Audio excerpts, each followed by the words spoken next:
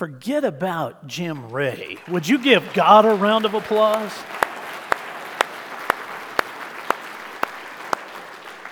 Beautiful the way that he demonstrates his glory around us. Terry, if you can load up that last picture, I don't know if that's possible, but if you can get to that one, we'll use it again in just a few minutes. So all of that comes from the passage that Jim read just a few minutes ago, the verse that he read and the ones that precede it. Let me read them for you one more time. This is from John chapter 1, verse 1. The apostle writes, "In the beginning was the Word, and the Word was with God, and the Word was God. He was in the beginning with God. All things were made through him, and without him was not anything made that was made. In him was life, and the life was the light of men. The light shines in the darkness, and the darkness has not overcome it." Powerful teaching that culminates right here on Christmas weekend for us to understand that the Word, who is Jesus, the Word was with God in the very beginning, and the Word was God. Jesus was with him in the beginning. Jesus is God. And what we are celebrating over the course of this weekend and even the weeks leading up to this is his great love for us. It's wonderful. It is wonderful, and it is powerful. But it is not just that one title for Jesus, the Word, that John uses. He uses another one. There are two titles for Jesus in the passage we just read. I hope you caught them. If not, here they are again. The Word of God and the Light of Men. Both of those are titles or names even for Jesus. The Word of God and the Light of Men. I want us to look at both this morning. We're going to start with the Word. We've talked a lot about this, and if you happened to be here last Sunday, we really talked a lot about it. But here's the title again, The Word. Now listen one more time to how John starts this. In the beginning was the Word, and the Word was with God, and the Word was God. We're going to put this up on the screen for you, just so you can see it for yourself. I want to make sure that everybody has the visual. In the beginning was the Word, and the Word was with God, and the Word was God. That is incredibly powerful teaching that would have reached out to the Jewish listeners as well as the Greek listeners of John's day. This type of cryptic language is hard for us in Western Christianity in the year 2023 to wrap our minds around. But in real time, as John was writing his gospel, this would have spoken very loudly to all of his listeners. They would have all understood it. Irregardless of their background, they would have understood this. Because you see, when the word shows up in Scripture like it does in John chapter 1, there is a Greek word used for it that they were all very familiar with. This is it. Logos. He was the Logos. In the Jewish traditions, to hear the word logos would direct them backwards so that they would look at some of the things that the Old Testament had to teach about the sovereignty of God, the power of God, the person of God. Utilizing passages like these, we'll show you just three of them. They'll all be up on the screen. This is from Psalm chapter 33, verse 6. By the word or the logos of the Lord, the heavens were made, and by the breath of his mouth, all their host. Or there's this one also from the Psalms, 107 verse 20. He sent out his word, he sent out his logos, and healed them and delivered them from their destruction. Or try this one. This is Psalm 119 verse 89. Forever, O Lord, your word, your logos, is firmly fixed in the heavens. Your sovereignty, your power is firmly fixed in the heavens. All that God is firmly fixed in the heavens, the psalmist would say. But then John uses that same exact term in the New Testament, and that's going to capture a bunch of people's attention because he's talking about the Logos, the Word of God, leaving heaven. And all of the Greek listeners would have heard this At the same time, the Jewish listeners were looking backwards, and the Greek listeners would have been looking right in the presence to understand that something was happening. In fact, there's one author that would make this statement about the use of logos in the New Testament. In the Greek worldview, the logos was thought of as a bridge between the transcendent God and the material universe. So the use of this word logos in the New Testament to the Greek listeners and a few of the Jewish listeners meant this: God is communicating with us. The sovereign God, the all-powerful God, the one who created the heavens and all that is around us, the one who created the universe, the one who created the earth that we stand on, is communicating with us. The Logos has something to say, and we better pay attention. Of course, that message is wrapped up, and we know this because of this time of year. It is wrapped up in a wonderful, wonderful message of love. I love you, God said. I love you, and I want relationship with you. I love you, and I will do whatever is necessary to have that relationship. If you've studied the Gospel of John at all, you know that God goes so far as to say that I love you so much that I will send my Son to die for you. And anyone who believes in Him, you'll have eternal life. You will have eternal relationship with me. That is my logos. That is my word. Jesus is my bridge to that relationship so that we can be together forever. And that was the message of Christmas at the first coming of Christ. That was the logos of God, the communication of God. Yes, I'm sovereign. Yes, I am all-powerful. Yes, I am the creator of all that there is. Yes, I am unlike anyone that you will ever meet. I am unlike anyone that you would ever give the title God to. I alone am God. But I love you. I love you. And I want to be with you forever. And my word says that we can be. Trust it. Trust it. Believe in me.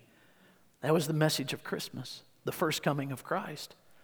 What you may not realize, though, even as we've gone through this study of Let There Be Light, is that it doesn't just show up in the Old Testament and then in the Gospel of John. There are other places where this idea of Jesus being the Word of God, the Logos of God, shows up as well. And we have to pay attention to that. Let me show you what I'm talking about. If you have that Bible still in your hands, let's go to Revelation 19. Revelation chapter 19. It's not very long. I'm going to read the whole chapter for you. Still, I want you to see it for yourself. One verse in particular.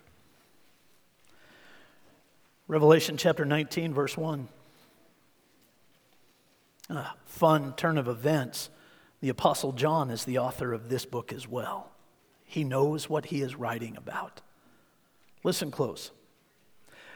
After this, I heard what seemed to be the loud voice of a great multitude in heaven crying out, "Hallelujah! Salvation and glory and power belong to our God, for His judgments are true and just. For He has judged the great prostitute who corrupted the earth with her immorality and has avenged on her the blood of His servants." Once more they cried out, "Hallelujah! The smoke from her goes up forever and ever." And the 24 elders and the 4 living creatures fell down and worshiped God, who was seated on the throne, saying, "Amen, hallelujah." And from the throne came a voice saying, "Praise our God, all you His servants, you who fear Him, small and great." Then I heard what seemed to be the voice of a great multitude, like the roar of many waters, and like the sound of mighty peals of thunder, crying out, "Hallelujah!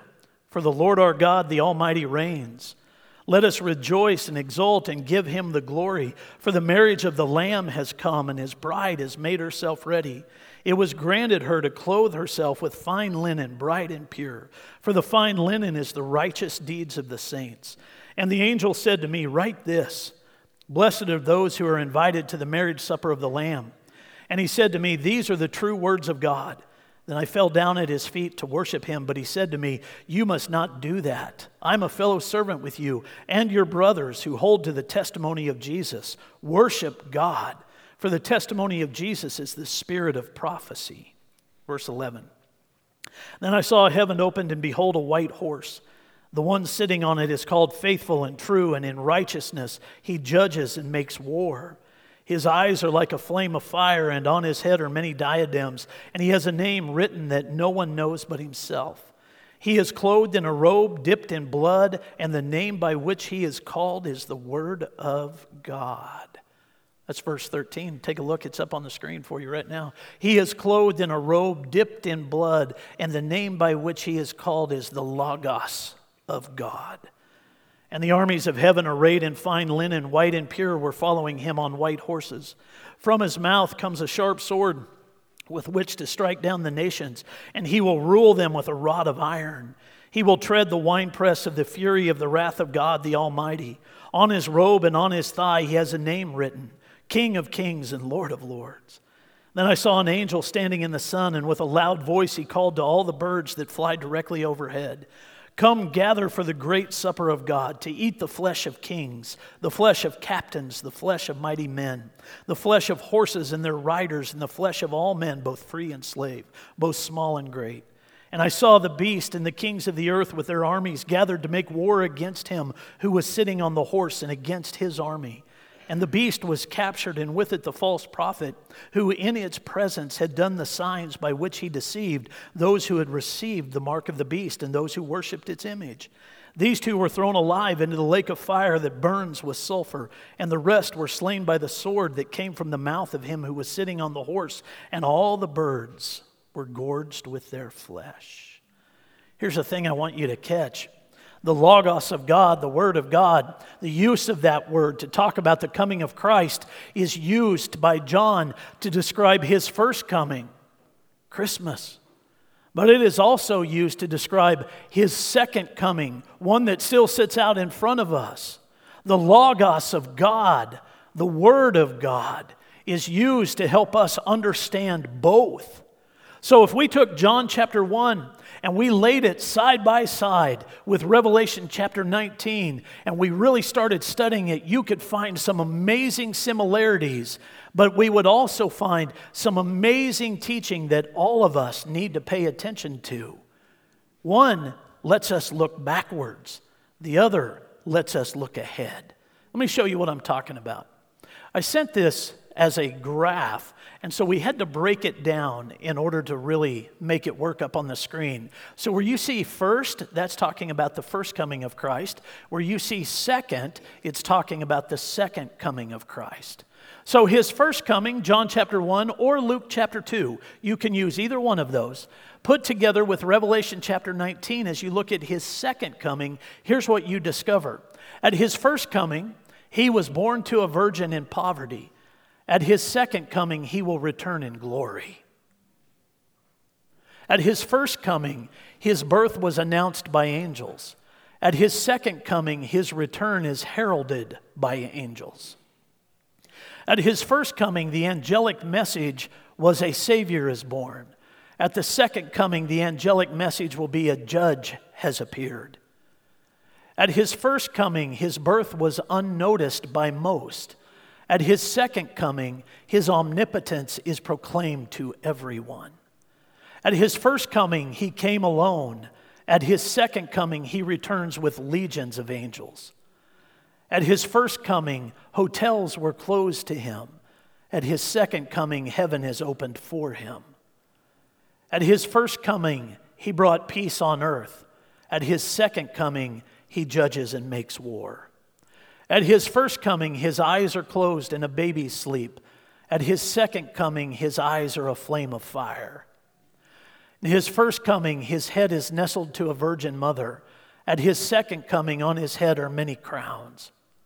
At his first coming, he was wrapped in swaddling cloth. In his second coming, he will be clothed in a robe dipped in blood. At his first coming, the armies of Herod pursued him. At his second coming, the armies of heaven will follow him. At his first coming, out of his mouth came a baby's cry. At his second coming, out of his mouth will come a sharp sword. At his first coming, his name is Jesus, for he shall save his people from their sins. And at his second coming, on his robe is written, King of Kings and Lord of Lords. He is the Word of God. He is the Logos of God. Whether that is in his first coming or in his second coming, he is the Logos of God. And Christmas reminds us of that. Christmas keeps our hearts and our minds focused on that truth. But there was a second title John used. Do you remember that? We started with the Word, but then there's this second one. He is also known as the light of the world. I've been sitting on what I'm going to share with you now for the last 4 weeks, saved it for today, because I really want you to see something about Jesus being the light of the world that maybe you've never seen before. For that, we have to go to the Gospel of Luke. Luke chapter 1. We're going to start in verse 67. Zechariah is the one who would prophesy this about the coming Messiah. I like this a lot. And his father Zechariah was filled with the Holy Spirit and prophesied, saying, Blessed be the Lord God of Israel, for he has visited and redeemed his people, and has raised up a horn of salvation for us in the house of his servant David, as he spoke by the mouth of his holy prophets from of old, that we should be saved from our enemies and from the hand of all who hate us, to show the mercy promised to our fathers, and to remember his holy covenant, the oath that he swore to our father Abraham to grant us, that we, being delivered from the hand of our enemies, might serve him without fear, in holiness and righteousness before him all our days. And you, child, will be called the prophet of the Most High, for you will go before the Lord to prepare his ways, to give knowledge of salvation to his people, in the forgiveness of their sins, because of the tender mercy of our God, whereby the sunrise shall visit us from on high, to give light to those who sit in darkness and in the shadow of death, to guide our feet into the way of peace. And the child grew and became strong in spirit, and he was in the wilderness until the day of his public appearance to Israel.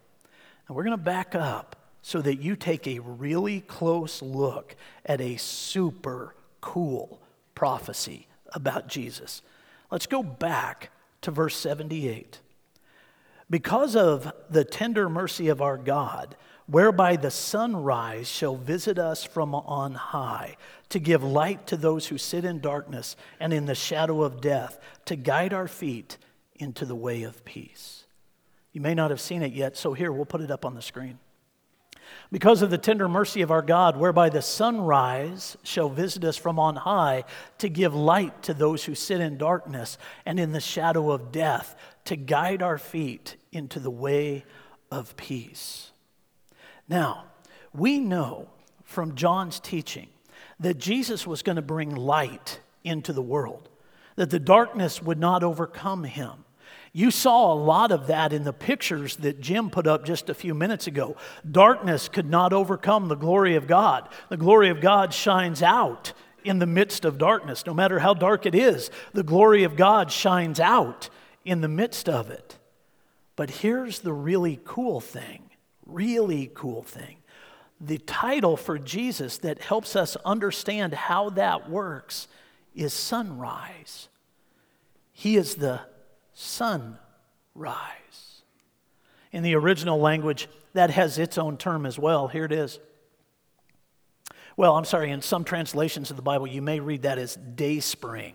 So dayspring and sunrise are exactly the same thing. Here's the word in the original language.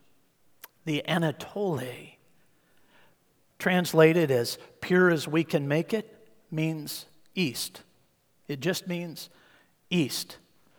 What happens in the east? The sun rises. Jesus is the sunrise. He is the sunrise. Now, I told you this is going to get really cool, and you might think, Phil, that's just a title, that's just a name. How is that really cool? So happy you ask. I want to show you what happens in God's economy when the sun rises.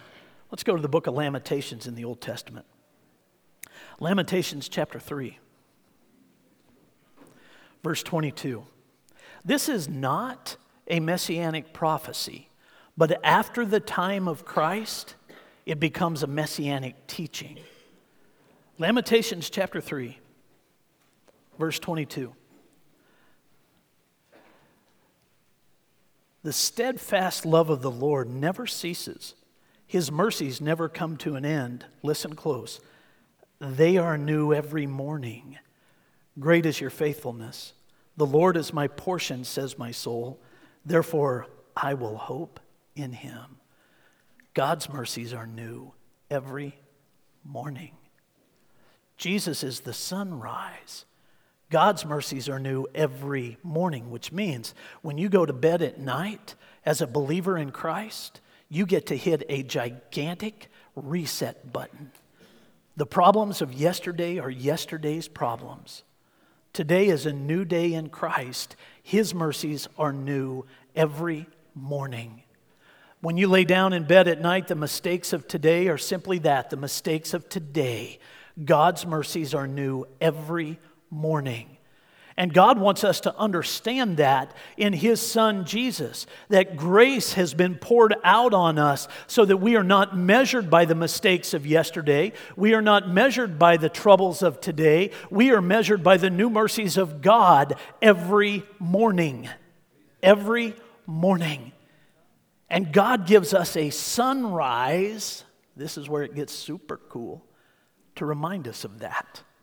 He gives us a sunrise to remind us of that. A few minutes ago, Jim led us in the Lord's Supper, which is a wonderful, wonderful gift from God that helps us remember His sacrifice for our sins and helps us remember His death, His burial, and His resurrection. And God said, as often as you do this in remembrance of me. And that's what communion is all about. But God is a God of reminders, and He gives us a sunrise every morning to preach His Son. Every day. Every day. Lady came in early this morning. The sun was just starting to come up. And when she walked in, I'm not going to tell you who it was. Well, sure I will. It was Robin Tardif. Robin came in and she said this to me. So that's what a sunrise looks like. She's not a fan of the morning. And quite honestly, I tend to not be myself. But I can tell you this. Every time I'm up and I see the sunrise, I am moved by it. Now, why would that be? Because it is more than just the rising of the sun in the sky. It is a reminder of God's great love for us and of His Son. It's a reminder of Jesus. Now, I promised you something really cool. So here's the really cool part. I did a little digging around this week, internet research, so you know it's solid. So I'm just digging around on the internet, trying to find out on average, worldwide, how long people live. So here's what I came up with, and I found several different sources because I wanted to make sure that this was validated, verified, whatever word you want to use, by more than just one source. So several different sources said, on average, worldwide, globally, a person lives to be 80 years old, plus or minus a few years, but on average, it is 80 years. So I did some preacher math on that. Now let me help you understand what preacher math is. We can count 1, 2, 3, 4, 5, and we don't go much further than that, but we can do some basic multiplication as well. If you find a preacher that is better at math than that, he probably shouldn't be a preacher. So that's as far as we go. That's just as good as we get with math. So I took 80 and multiplied it by 365. Simple preacher math. And what I was looking for was how many times in an average person's life does God preach the message of grace, mercy, and peace through His Son, Jesus Christ, in the most subtle of ways in a person's life? And here's what we came up with. 29,200 times. On average, 29,200 times. That's how many times the sun is going to rise on average in a person's life. God preaches His Son. Because one of the names for His Son is the sunrise. The sunrise. And it is a reminder of His goodness and the resetting of the clock in grace. It is a reminder of how much God loves us. The sun rises on our life every morning. And the darkness cannot overcome it.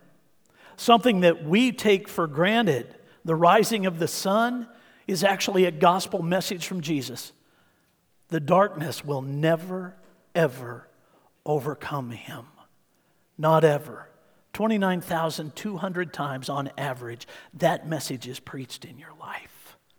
The message of Christmas, the Logos of God, the Anatolia of Jesus is preached in our lives. Isn't that cool? Which leaves us with a question, one that we all have to face. And that is a simple one. What do we do with that type of knowledge? And I can't think of anyone better than the birth mother of Jesus to help us understand that. I'm still in Luke. This is Luke chapter 1, verse 46. Tell you what, while some of you are turning there, I'm just going to invite our worship team to come up on stage. Luke chapter 1, verse 46. And Mary said, "My soul magnifies the Lord, and my spirit rejoices in God my Savior. For he has looked on the humble estate of his servant. For behold, from now on all generations will call me blessed." Here's another one of those subtle things in Scripture that if you look really close, you will see it. When Mary, the mother of Jesus, was speaking about her son, she did not refer to him as a Savior. She did not refer to him as the Savior. Do you see what she called him? My Savior. My Savior. Mary would actually say that. Folks, when we are able to say that Jesus is my Savior, then we have listened to the Logos of God, and we have experienced the Anatolia of Jesus, the sunrise of Jesus in our lives, and he has become our Savior. When that happens, our voices can join together with others on this earth and those in heaven and even the angelic realm to sing words like this. Why don't you stand with us?